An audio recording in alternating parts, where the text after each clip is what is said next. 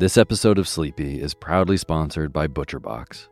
If you've listened to Sleepy for a while, you know that I love good food, eating well, and treating my body right so that I can take on my days. Well, ButcherBox helps you do exactly that. They deliver super high quality, 100% grass-fed beef, free-range organic chicken, crate-free pork, and wild-caught seafood right to your door. It's humanely raised, no antibiotics or added hormones. They have a huge variety to choose from. They are excellent deals. They've got recipes and guides and tips included, and there's free shipping, always. Eating well is a huge factor in getting a good night's sleep, as is sometimes saving the trip to the grocery store and taking some stress out of your daily schedule. I have been loving these deliveries for those reasons. Been cooking up their steak tips with eggs in the morning with butter and scallions and soy sauce, and I also made a delicious brine chicken roast with lemon parsley gravy. So good. The prices for this kind of quality and convenience is really impressive. ButcherBox has made me very happy. So sign up at butcherbox.com/sleepy and get our special deal. ButcherBox is offering our listeners a free for a year offer, plus an additional $20 off. Choose salmon, chicken breast, or steak tips free in every order for a year. Sign up today at butcherbox.com/sleepy and use code SLEEPY to choose your free for a year offer. Plus, get $20 off your first order. butcherbox.com/sleepy. Eat well, sleep well.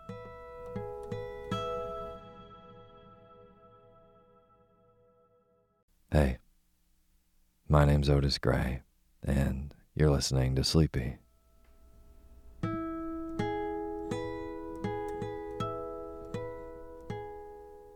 Podcast where I read old books to help you get to sleep, and a proud member of the Airwave Podcast Network. I have got a wonderful, snoozy bedtime story for you tonight. But before we get to tonight's reading, I just want to thank all of our patrons on patreon.com. Cassie Shawnee, Allison Kazmarek, Rebecca T., Elisar Kalik, Rebecca Hudson, Lisa McCormick, and Nick Knack. Thank you all so sincerely for donating and being a part of making the Sleepy Podcast.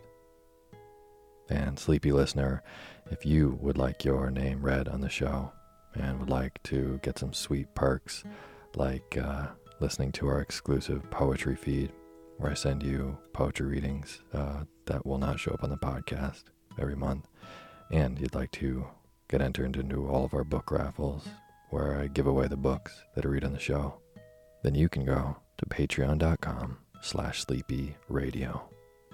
There's cool perks depending on what level you donate, but even if you donate $1, I will read your name in the opening credits of the next show. So, if you'd like to be part of making the Sleepy Podcast, go to patreon.com/sleepyradio. Thank you. And as always, the music that you're hearing is by my good friend James Lepkowski, and the cover art for Sleepy is by Gracie Kanan. Tonight, I'm going to be reading a wonderful little short story from Nathaniel Hawthorne. It's from a collection of tales and sketches, and it's called The Antique Ring. I really loved reading this story because it's all about finding this magical little object, a beautiful ring, and not knowing the history behind it. And the man in the story spends the entire time making the story up and trying to decipher where this ring came from, what it's been through, what hands it has adorned. It really is a lovely tale, and you are going to have a nice time falling asleep and drifting into dreamland while I read it. So now is the time for you to fluff up your pillow just how you like it. Feel yourself melt into your bed. Get real comfortable. Close your eyes and let me read to you.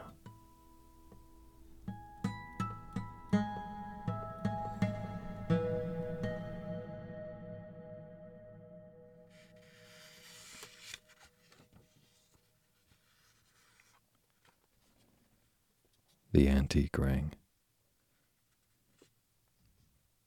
Yes, indeed, the gem is as bright as a star, and curiously set, said Clara Pemberton, examining an antique ring which her betrothed lover had just presented to her, with a very pretty speech. It needs only one thing to make it perfect.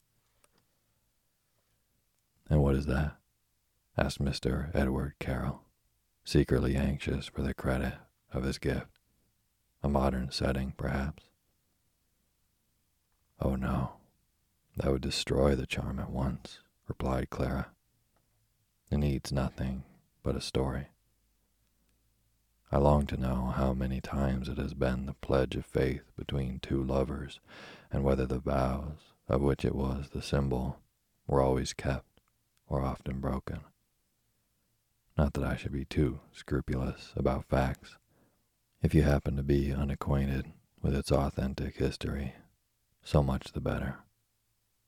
May it not have sparkled upon a queen's finger, or who knows but it is the very ring which Posthumus received from Imogen. In short, you must kindle your imagination at the luster of this diamond, and make a legend for it. Now such a task, and doubtless Clara knew it, was the most acceptable that could have been imposed on Edward Carroll. He was one of that multitude of young gentlemen, limbs, or rather twigs, of the law, whose names appear in gilt letters on the front of Tudor's buildings and other places in the vicinity of the courthouse, which seem to be the haunt of the gentler as well as the severe muses. Edward, in the dearth of clients, was accustomed to employ his much leisure in assisting the growth of American literature, to which good cause he had contributed not a few quires of the finest letter paper, containing some thought, some fancy, some depth of feeling, together with a young writer's abundance of conceits, sonnets, stanzas of Tennyson sweetness, tales imbued with German mysticism, versions from Jean Paul, criticisms of the old English poets, and essays smacking of dialectic philosophy were among his multifarious productions. The editors of his fashionable periodicals were familiar with his autography, and inscribed his name in those brilliant bead rolls of ink-stained celebrity which illustrate the first page of their covers. Nor did fame withhold her laurel. Hillard had included him among the lights of the New England metropolis in his Boston book. Bryant had found room for him in some of his stanzas in the selections from American poetry, and Mr. Griswold, in his recent assemblage of the sons and daughters of song, had introduced Edward Carroll into the inner court of the temple, among his 80 choicest bards. There was a prospect, indeed, of his assuming a still higher and more independent position. Interviews had been held with Ticknor, and a correspondence with the Harpers, respecting a proposed volume, chiefly to consist of Mr. Carroll's fugitive pieces in the magazines, but to be accompanied with a poem of some length, never before published. Not improbably, the public may yet be gratified with this selection. Meanwhile, we sum up our sketch of Edward Carroll by pronouncing him, though somewhat of a carpet knight in literature, yet no unfavorable specimen of a generation of rising writers, whose spirit is such that we may reasonably expect credible attempts from all, and good and beautiful results from some. And it will be observed, Edward was the very man to write pretty legends, at a lady's instance, for an old-fashioned diamond ring. He took the jewel in his hand and turned it so as to catch its scintillating radiance, as if hoping, in accordance with Clara's suggestion, to light up his fancy with that starlight gleam. "Shall it be a ballad, a tale in verse?" he inquired. "Enchanted rings often glisten in Old English poetry. I think something may be done with the subject, but it is fitter for rhyme than prose." "No, no," said Miss Pemberton. "We will have no more rhyme than just enough for a posy to the ring. You must tell the legend in simple prose, and when it is finished, I will make a little party to hear it read." The young gentleman promised obedience, and going to his pillow, with his head full of the familiar spirit that used to be worn in rings, watches, and sword hilts, he had the good fortune to possess himself of an available idea in a dream. Connecting this with what he himself chanced to know of the ring's real history, his task was done. Clara Pemberton invited a select few of her friends, all holding the staunchest faith in Edward's genius, and therefore the most genial auditors, if not altogether the fairest critics that a writer could possibly desire. Blessed be woman for her faculty of admiration, and especially for her tendency to admire with her heart, when man at most grants merely a cold approval with his mind. Drawing his chair beneath the blaze of a solar lamp, Edward Carroll untied a roll of glossy paper and began as follows. The legend. After the death warrant had been read to the Earl of Essex, and on the evening before his appointed execution, the Countess of Shrewsbury paid his lordship a visit, and found him, as it appeared, toying childishly with a ring. The diamond that enriched it glittered like a little star, but with a singular tinge of red. The gloomy prison chamber in the tower, with its deep and narrow windows piercing the walls of stone, was now all that the Earl possessed of worldly prospect, so that there was the less wonder that he should look steadfastly into the gem and moralize upon earth's deceitful splendor, as man in darkness and ruin seldom fail to do. But the shrewd observations of the Countess, an artful and unprincipled woman, the pretended friend of Essex, but who had come to glut her revenge for a deed of scorn which he himself had forgotten, her keen eye detected a deeper interest attached to this jewel. Even while expressing his gratitude for her remembrance of a ruined favorite and condemned criminal, the Earl's glance reverted to the ring, as if all that remained of time and its affairs were collected within that small golden circlet. "My dear lord," observed the Countess, "there is surely some matter of great moment wherewith this ring is connected, since it so absorbs your mind.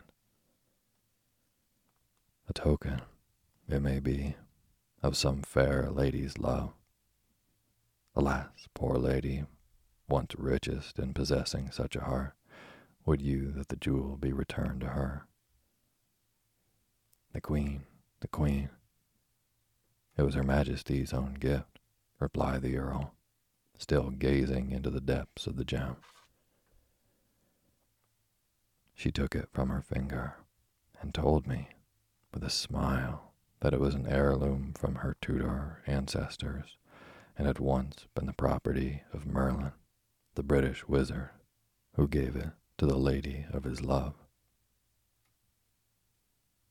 His art had made this diamond the abiding place of a spirit which, though of fiendish nature, was bound to work only good, so long as the ring was an unviolated pledge of love and faith, both of the giver and receiver.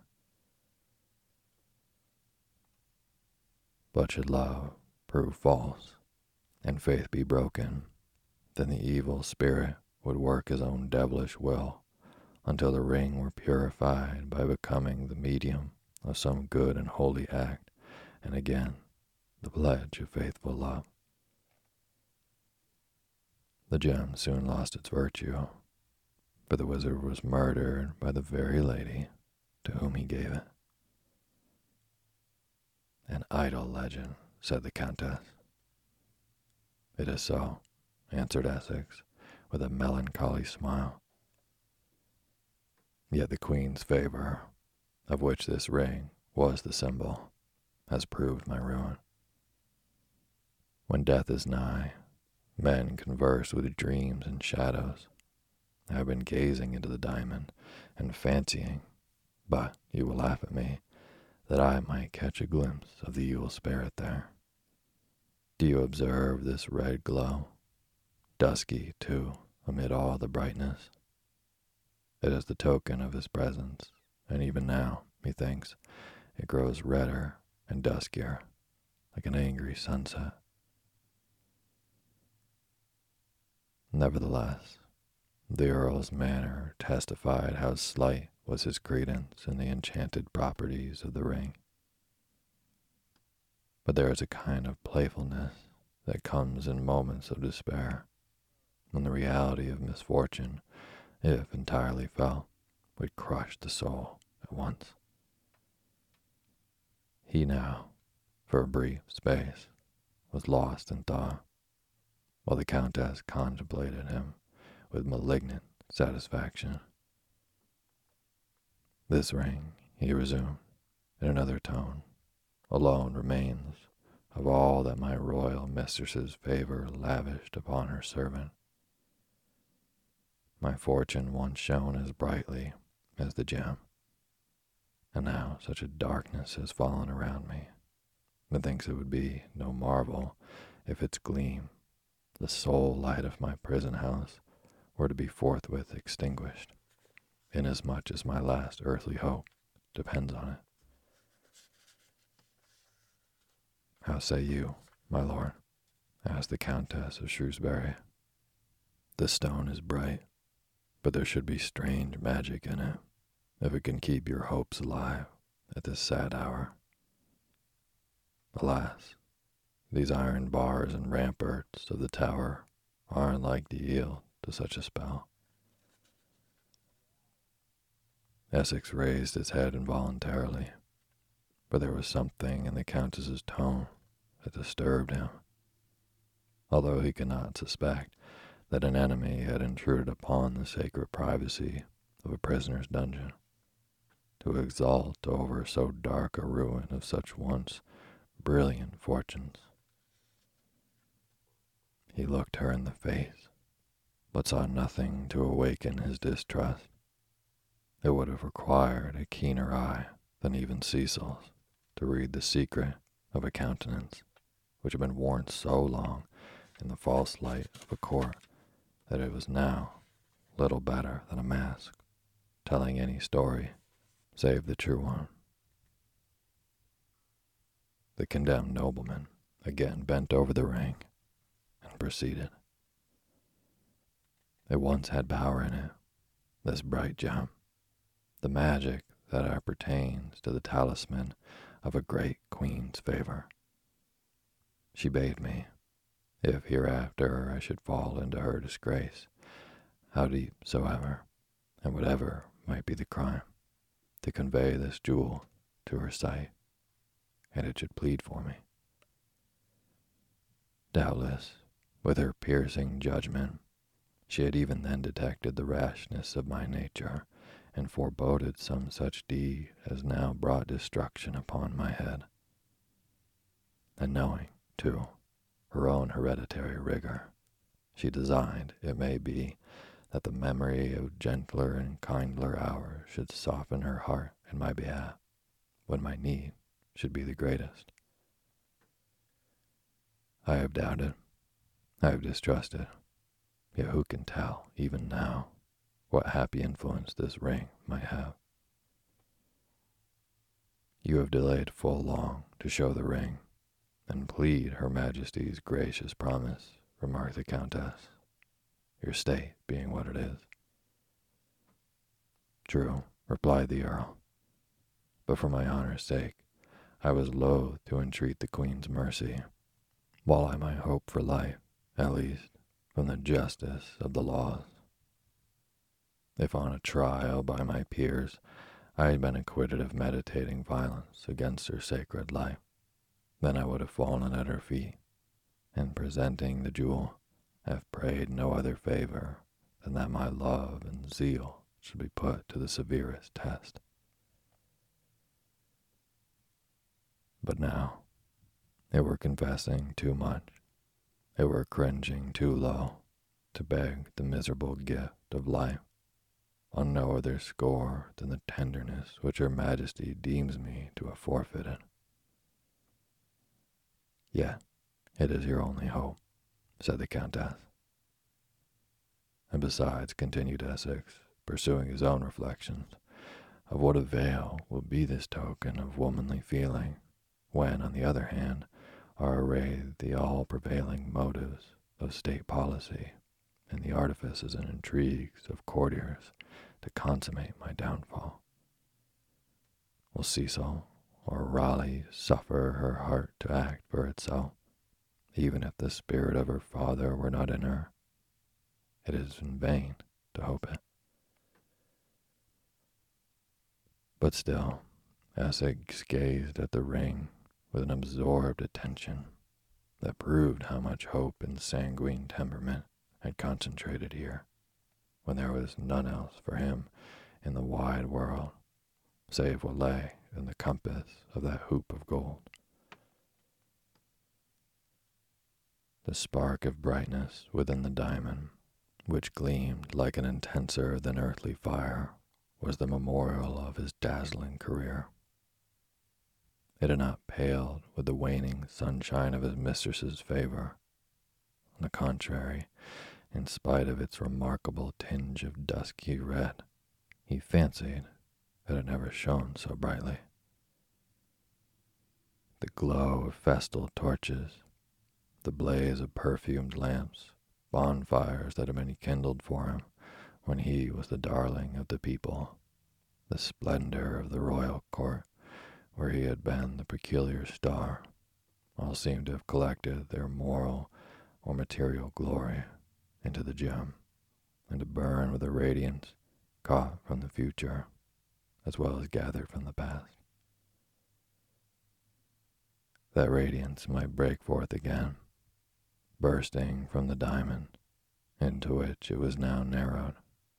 It might beam first upon the gloomy walls of the tower, then wider, wider, wider, till all England and the seas around her cliffs should be gladdened with the light.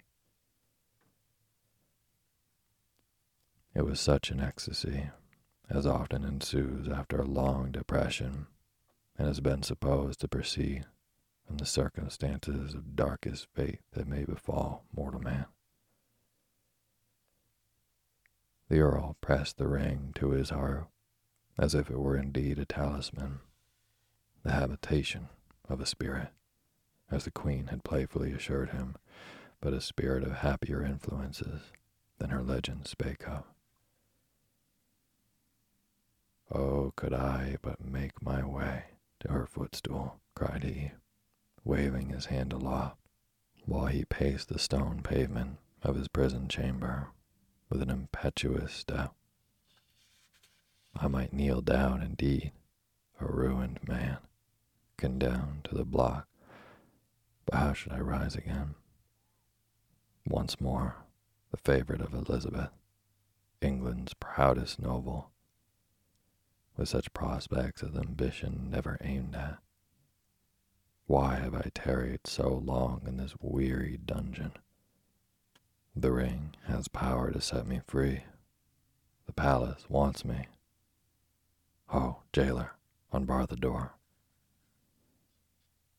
But then occurred the recollection of the impossibility of obtaining an interview with his fatally estranged mistress and testing the influence over her affections, which he still flattered himself with possessing. Could he step beyond the limits of his prison, the world would be all sunshine, and here was only gloom and death. Alas, said he, slowly and sadly, letting his head fall upon his hands, I die for the lack of one blessed word. The Countess of Shrewsbury, herself forgotten amid the Earl's gorgeous visions, had watched him with an aspect that could have betrayed nothing to the most suspicious observer, unless that it was too calm for humanity, while witnessing the flutterings, as it were, of a generous heart in the death agony. She now approached him. My good lord, she said, what mean you to do? Nothing. My deeds are done, replied he, despondingly. Yet, had a fallen favorite any friends, I would entreat one of them to lay this ring at her majesty's feet, albeit with little hope, save that hereafter it might remind her that poor Essex, once far too highly favored, was at last too severely dealt with. I will be that friend, said the Countess. There is no time to be lost. Trust this precious ring with me. This very night the Queen's eye shall rest upon it, nor shall the efficacy of my poor words be wanting to strengthen the impression which it will doubtless make. The Earl's first impulse was to hold out the ring, but looking at the Countess, as she bent forward to receive her face and gave it an ominous expression. Many passages of past times recurred to his memory, a preternatural insight, perchance caught from approaching death, threw its momentary gleam as from a meteor all round his position. Countess, he said, I know not wherefore I hesitate, being in a plight so desperate and having so little choice of friends. But have you looked into your own heart?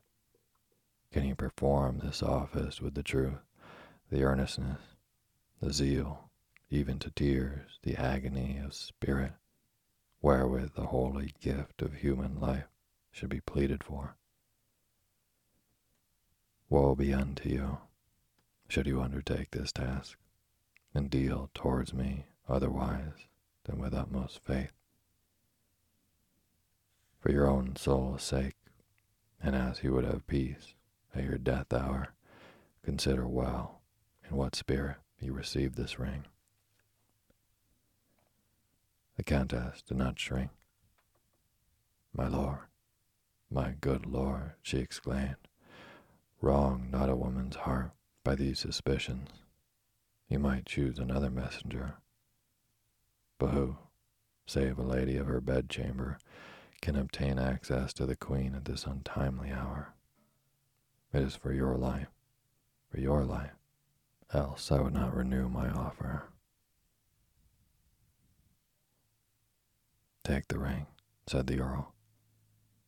Believe that it shall be in the Queen's hands before the lapse of another hour, replied the Countess, as she received this sacred trust of life and death. Tomorrow morning, look for the result of my intercession. She departed. Again the Earl's hopes rose high. Dreams visited his slumber, not of the sable-decked scaffold in the Tower Yard, but of canopies of state, obsequious courtiers, pomp, splendor, the smile of the once more gracious queen, and a light beaming from the magic gem which illuminated his whole future. History records how foully the Countess of Shrewsbury betrayed the trust which Essex, in his utmost need, confided to her. She kept the ring, and stood in the presence of Elizabeth that night without one attempt to soften her stern hereditary temper in behalf of the former favorite.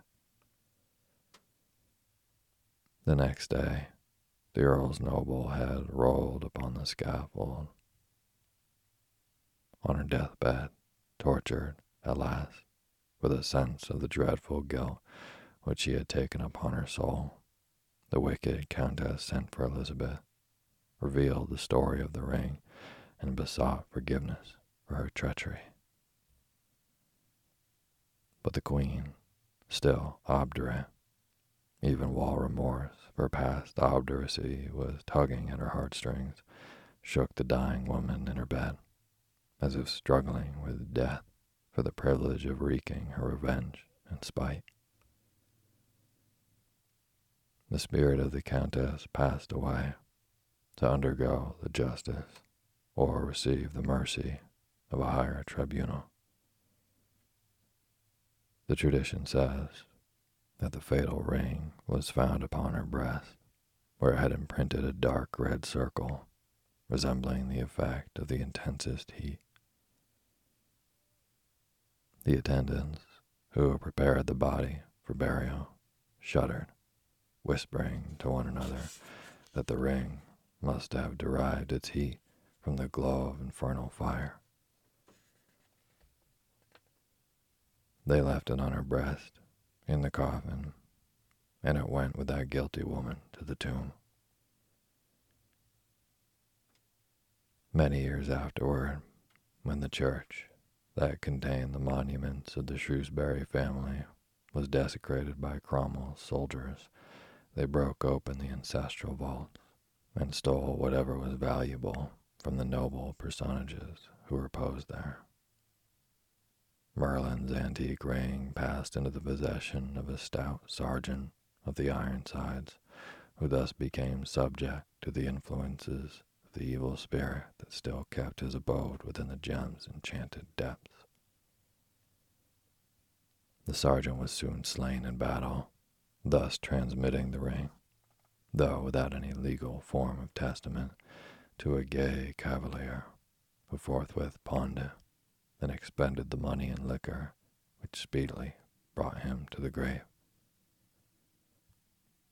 We next catch the sparkle of the magic diamond at various epochs of the merry reign of Charles II, but its sinister fortune still attended it.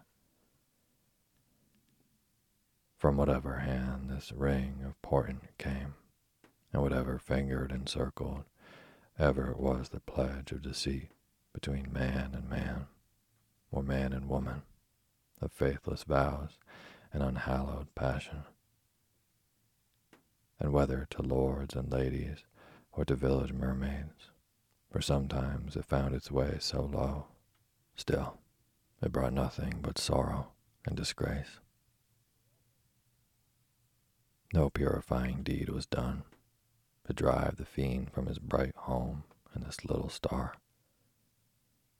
Again we hear of it at a later period, when Sir Robert Walpole bestowed the ring, among far richer jewels, on the lady of a British legislator, whose political honor he wished to undermine.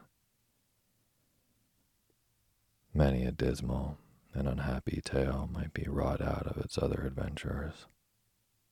All this while, its ominous tinge of dusky red had been deepening and darkening, until, if laid upon white paper, it cast the mingled hue of night and blood, strangely illuminated with scintillating light in a circle round about. But this peculiarity only made it more valuable. Alas, the fatal ring! When shall its dark secret be discovered, and the doom of ill inherited from one possessor to another, be finally revoked. The legend now crosses the Atlantic and comes down to our own immediate time. In a certain church of our city, not many evenings ago, there was a contribution for a charitable object.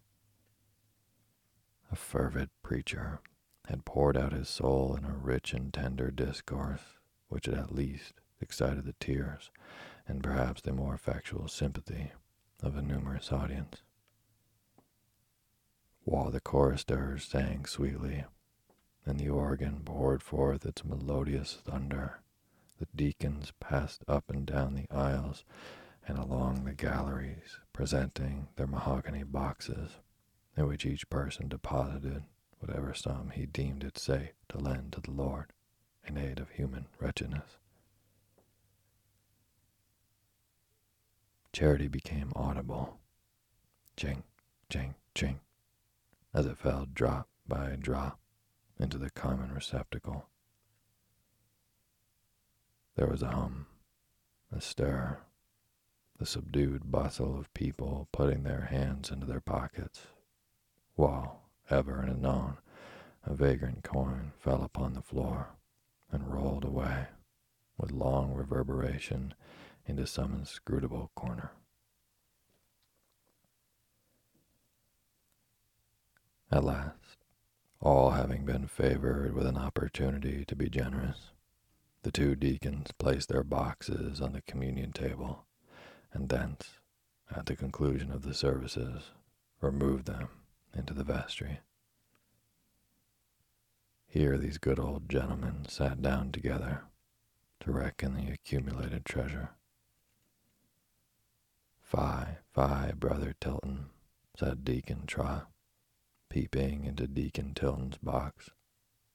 "What a heap of copper you have picked up. Really, for an old man, you must have had a heavy job to lug it along.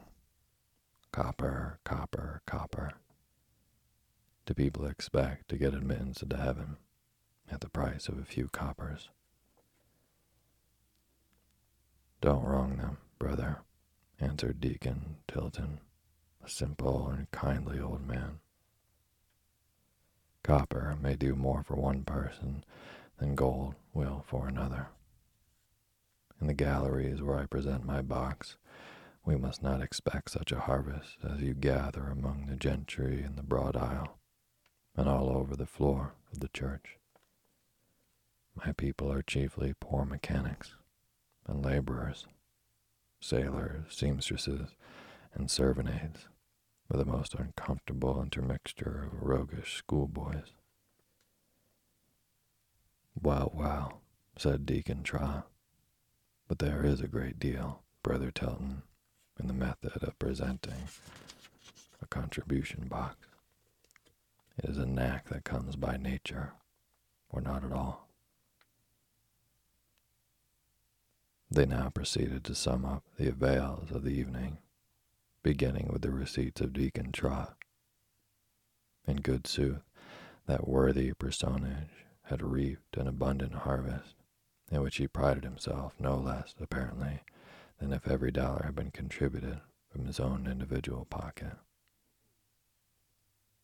Had the good deacon been meditating a jaunt to Texas, the treasures of the mahogany box might have sent him on his way, rejoicing.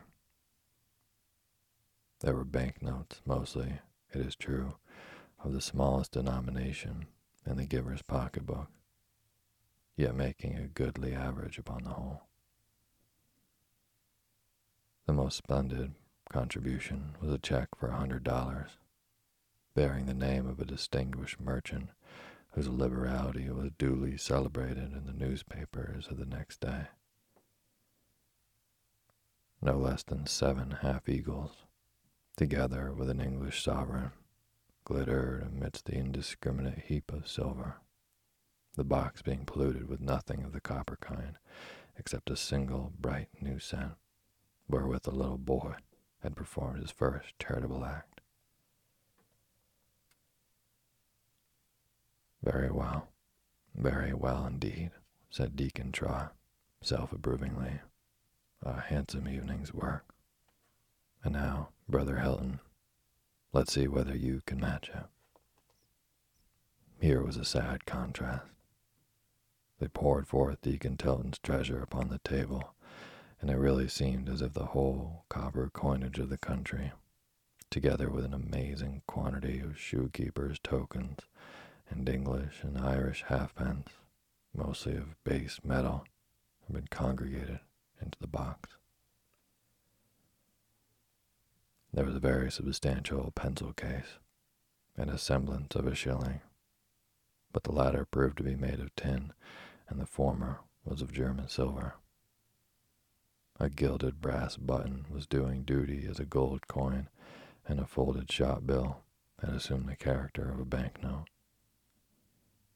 But Deacon Tilton's feelings were much revived by the aspect of another banknote, new and crisp, adorned with beautiful engravings, and stamped with the indubitable word 20 in large black letters. Alas, it was a counterfeit. In short, the poor old deacon was no less fortunate than those who had traded with fairies, and those whose gains are sure to be transformed into dry leaves, pebbles, and other valuables of that kind. I believe the evil one is in the box, said he, with some vexation. Well done, Deacon Tilton, cried his brother Trot, with a hearty laugh. You ought to have a statue in copper. Never mind, brother, replied the good deacon, recovering his temper. I'll bestow $10 from my own pocket, and may heaven's blessing go along with it. But look, what do you call this? Under the copper mountain, which it had cost them so much toil to remove, lay an antique ring.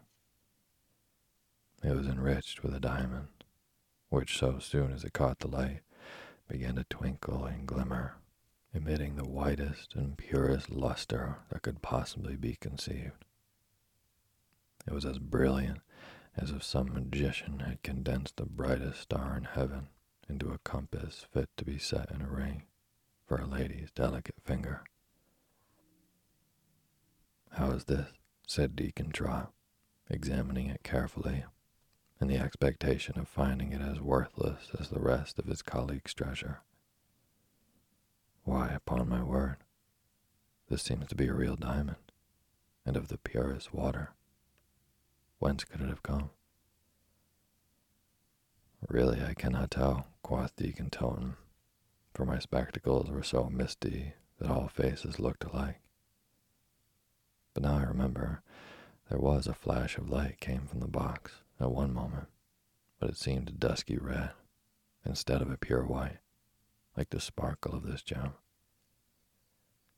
Well, the ring will make up for the copper, but I wish the giver had thrown its history into the box along with it. It has been our good luck to recover a portion of that history, after transmitting misfortune from one possessor to another. Ever since the days of British Merlin, the identical ring which Queen Elizabeth gave to the Earl of Essex was finally thrown into the contribution box of a New England church. The two deacons deposited it in the glass case of a fashionable jeweler, of whom it was purchased by the humble rehearser of this legend, in the hope that it may be allowed to sparkle on a fair lady's finger. Purified from the foul fiend, so long its inhabitant, by a deed of unostentatious charity, and now made the symbol of faithful and devoted love, the gentle bosom of its new possessor need fear no sorrow from its influence. Very pretty, beautiful, how original, how sweetly written. What nature, what imagination, what power, what pathos, what exquisite humor, were the exclamations of Edward Carroll's kind and generous auditors at the conclusion of his legend. It is a pretty tale, said Miss Pemberton, who, conscious that her praise was to that of all the others as a diamond to a pebble, was therefore the less liberal in awarding it. It is really a pretty tale, and very proper for any of the annuals. But Edward, your moral does not satisfy me. What thought did you embody in the ring?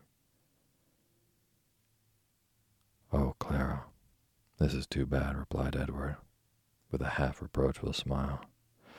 You know that I can never separate the idea from the symbol in which it manifests itself. However, we may suppose the gem to be the human heart, and the evil spirit be falsehood, which in one guise or another is the fiend that causes all sorrow and trouble in the world.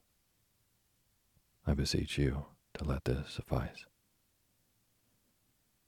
It shall, said Clara, kindly. And believe me, whatever the world may say of the story, I prize it far above the diamond which enkindled your imagination.